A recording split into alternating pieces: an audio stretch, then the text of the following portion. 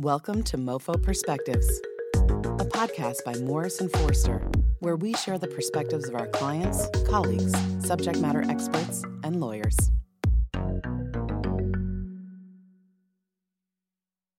Welcome to MoFo's Asia Sustainability Puzzle Series. My name is Marcia Ellis.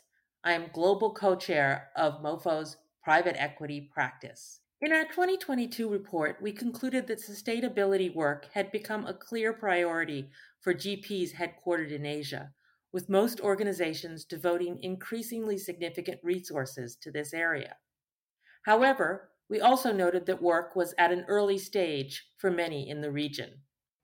In this podcast, the co-chair of MoFo's ESG group and Group Ethics and Compliance, Stacy Sprenkel, and I will discuss how companies and funds can think holistically about third-party risk, compliance, and sustainability-related subject matters, including steps they can take to balance local compliance requirements with global sustainability requirements applicable in jurisdictions within their supply chain, navigate business relationships in high-risk areas, and partner with subject matter experts on supply chain diligence to provide guidance on redirecting and diversifying their supply chains in new markets.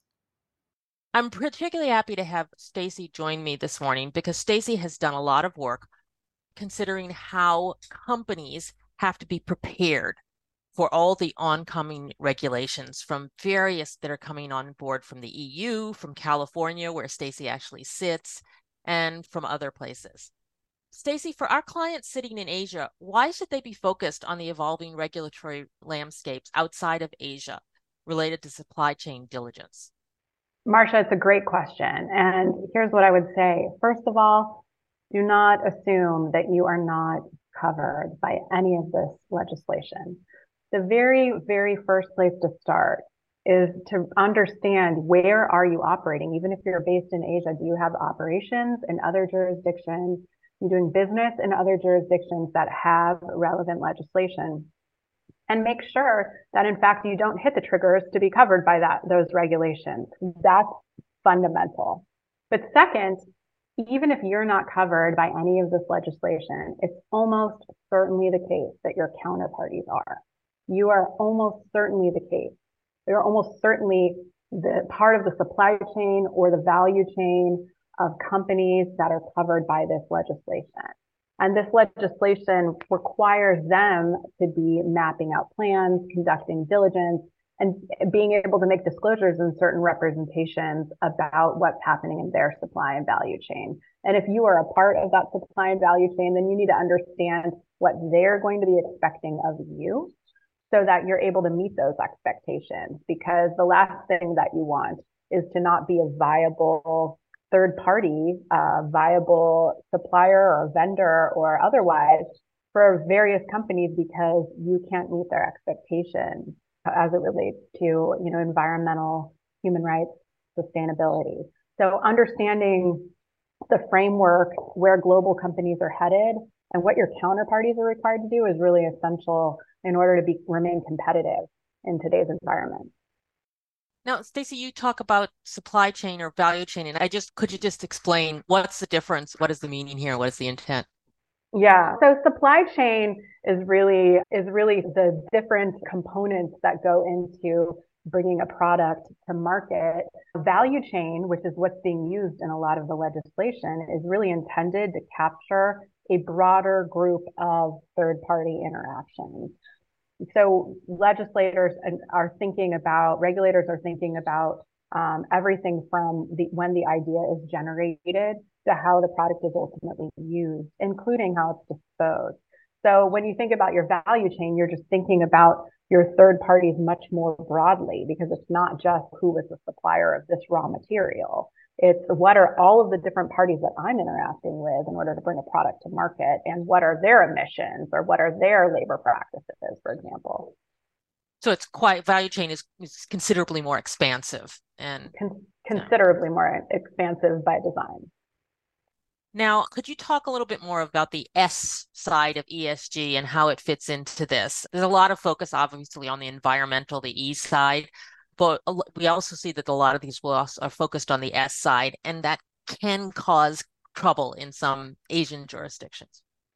So the focus on E makes sense, right? Because you see various regulations that are addressing and including scope 3 emissions. So in other words, the emissions of your supply chain, your value chain. And so there's a lot of focus on the E right now, and that does make a lot of sense for that reason. But these same regulations, in many cases, are focused on sustainability broadly. And sustainability is not just about environmental impact, it's also about the human rights impact of your products and services. And so there's a lot of focus in various emerging legislative regimes on human rights and on the things that you're doing to ensure that fair labor practices are employed by your suppliers and the other third parties that you're working with, and in your own operations, that there's no forced labor, there's no modern slavery, there's no child labor. In other words, are your practices throughout your supply and value chain fair and having or not having a negative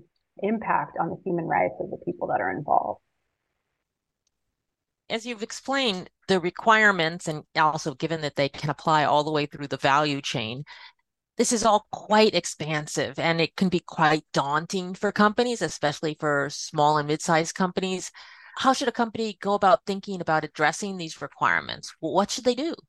Okay, let's start first with companies that already have in place certain programs to mitigate third-party risk. And what I would say to those companies is that this could be viewed as an opportunity. I think what's happened over the last decade and a half is that big companies have many different departments that are looking at third-party risk in different ways and often very siloed ways. So you may have a procurement team that's looking at quality and safety, and now maybe they're tasked with human rights. You have a compliance team that's looking at money laundering compliance and anti-corruption compliance. You have an InfoSec team that's looking at cyber and information security. You have another team over here that's looking at now climate. You have trade control teams that are looking at export controls and sanctions. Over time, this has become particularly burdensome, not just for the companies, but for the third parties that you're seeking to engage. And so what I see a lot of companies do at this particular point in time is really taking a step back and saying, are we thinking about our third party risk sufficiently holistically, especially now that there are always added requirements in terms of what we need to understand about our third parties? It can be daunting, but it can be an opportunity to take a step back and really say, can we handle our third party risk in a more efficient way? Can we take a look at our third parties and figure out, do we need all of these third parties? There's a lot of opportunities here, but undoubtedly it is adding additional requirements on vendors that companies are seeking to apply. Now, that's assuming a certain size company with a certain amount of resources, right? There are smaller companies, plenty that we are familiar with, that really haven't been focused on third party risk, may not even have a lot of third party risk. But now, because of these various new regulations, are either going to be required to make certain disclosures or undertake certain diligence, or are going to be required to make representations to their counterparties about what they're doing with regard to their own labor practices and emissions. The right place to start is really to just understand, what kind of third parties are you using and where is your risk really?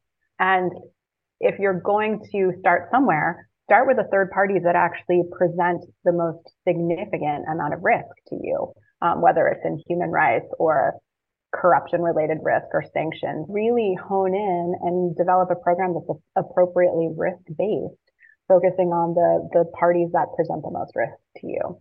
So that's where I would start. There are some other fairly basic but very significant protective things that companies can do. For example, make sure that your agreements with third parties have good compliance reps, including around human rights and forced labor practices and emissions, or make clear up front what your expectations are of your third parties from a compliance perspective, what kind of data you may need from them in order to fulfill your own obligations and complete your own reports and things.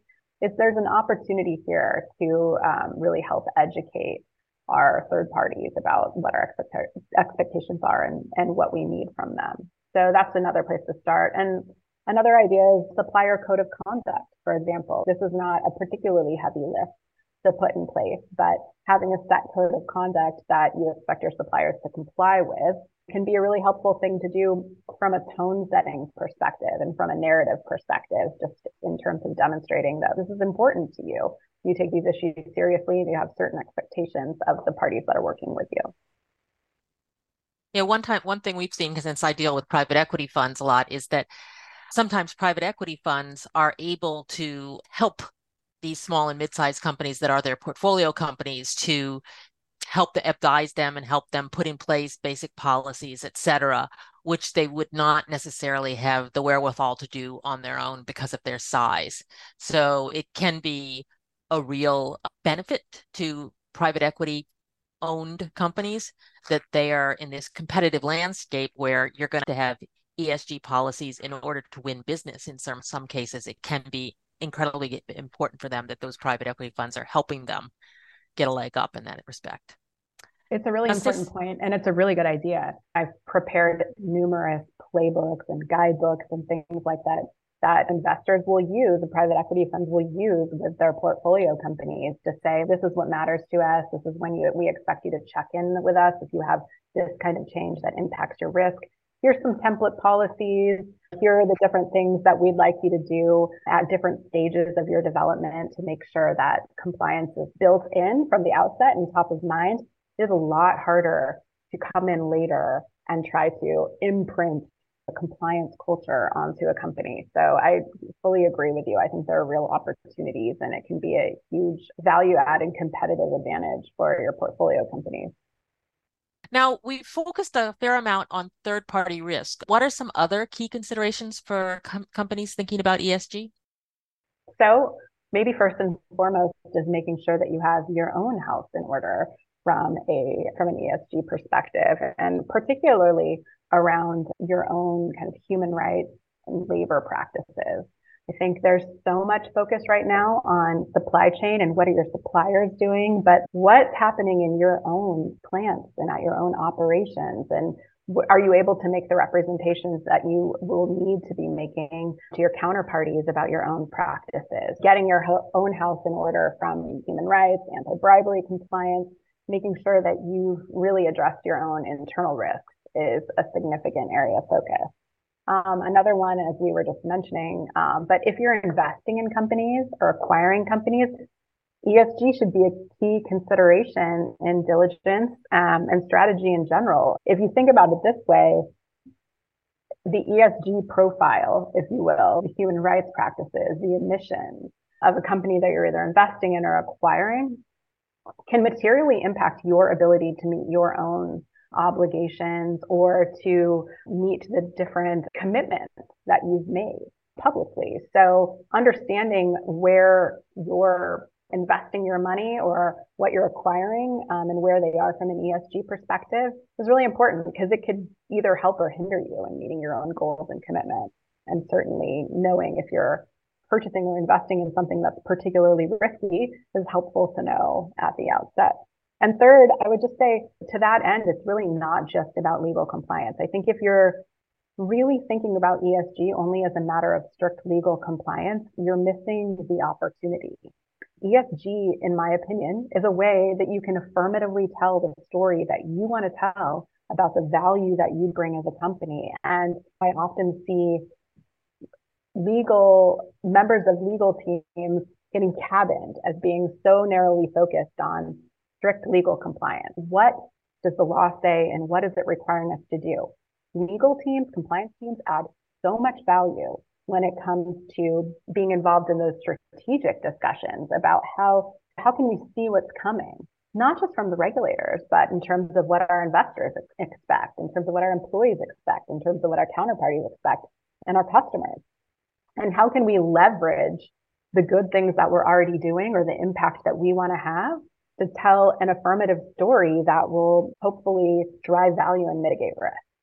So those are some thoughts that I have on where companies can be focused here. And I think that one thing that we really need to focus on is that driving value aspect, because in this year, in our survey of 100 Asia headquartered PE funds, we found in the 2023 survey compared to the 2022 survey there was more reluctance to roll out new ESG policies or to put more spending, more expense on ESG. And certainly there's a lot of reasons behind that. I think one of them is just the uncertain economy, especially in Asia, that nobody wants to add additional expenses without a clear understanding of what the return is, the economic return is. And I think certainly with a lot of companies, that's got to be the emphasis. What is going to be the economic return for implementing ESG policies? People aren't just going to say, "Oh, it's for the environment" or everything. It feels They good. just It feels yes. good. Yeah. How do you respond to PE funds and companies who are thinking of this as just a cost center? Yeah. From a PE fund perspective, I know that there's a lot of focus on exit and being able to exit. And in my view, having strong ESG program protocols, policies, call it what you will, is going to really drive value in your portfolio companies. And if your portfolio companies are unable to compete meaningfully for business with big global companies that have regulatory requirements and significant expectations in this area because they haven't been focused on making sure that they have their own house in order from a labor issues, labor rights, human rights, climate emissions perspective, they're not going to be as competitive. And that has a negative impact, obviously, on the value and the growth of those companies. So I do think it's directly linked. Like this, in my opinion, this is not about, oh, it's nice to have a policy that you put on your website and tell everybody that you're wonderful because you care about the climate and you care about people. Yes, there's that. But this is really about impact and value. This is about how you're driving value at your company because you are able to meet stakeholder expectations, your counterparties' demands, your customers' demands, your employees' demands around business practices that are either sustainable or not sustainable, that are either hurting or helping people from a human rights perspective. So that's one thing I would say. So I just think that near term and certainly much more significantly longer term, companies that aren't paying attention to ESG, even smaller ones, are not going to be as competitive. They're just not going to be able to compete if they can't make the representations that they need to make about their compliance to their counterparties. And if you were talking to a smaller company that's at the very beginning of their ESG journey, they have almost nothing, what would you think is the first step they should take? What I would do first is undertake some kind of a materiality or risk assessment as it relates to ESG. There's a lot of shortcuts to do this. SASB has industry-specific ESG factors, and so you can find the ESG factors. There's 240, I think, total, but they've divided it up into over 70 different industries and really highlighted the industry factors that are most relevant in a given industry. And it won't be perfect for you, and you may be straddling a couple of different industries, but grab those and start to ask yourself, what are the environmental issues, the social issues, and the governance issues that are most likely going to be most material to us, that are most likely going to impact our ability to meet our own financial goals and performance, that are most likely to cause significant either legal or reputational risk to us, and focus there. And once you have a sense of what those risks are, then you can take things slow. And it may be that there are certain kind of points through the development of a small company where your risk profile is going to meaningfully change. And just be aware of where those points are and when they're coming. Try to be proactive about it rather than completely reactive to what's happening. Because the truth is that if you build sustainability goals around environment, goals around treating your workforce well, goals around being thoughtful about who your third parties and your value chain and supply chain are, if you build those things in early, you're doing a lot less fixing down the road, and you're setting yourself up to have a narrative that is really compelling and that will really drive customer interest and value. So I think thinking about it from that perspective, not being overwhelmed by the sort of craziness and the rapid proliferation of regulations in this space, and really focusing on where your risk is the way to start. Thanks very much for listening to our Sustainability Puzzle podcast. We hope that you will listen to subsequent podcasts in this series and read our full report. If you have comments or questions, please contact us at esg@bofo.com. Please make sure to subscribe to the MoFo Perspectives podcast so you don't miss an episode. If you have any questions about what you heard today or would like more information on this topic, please visit mofo.com/podcasts. Again, that's mofo.com/podcasts.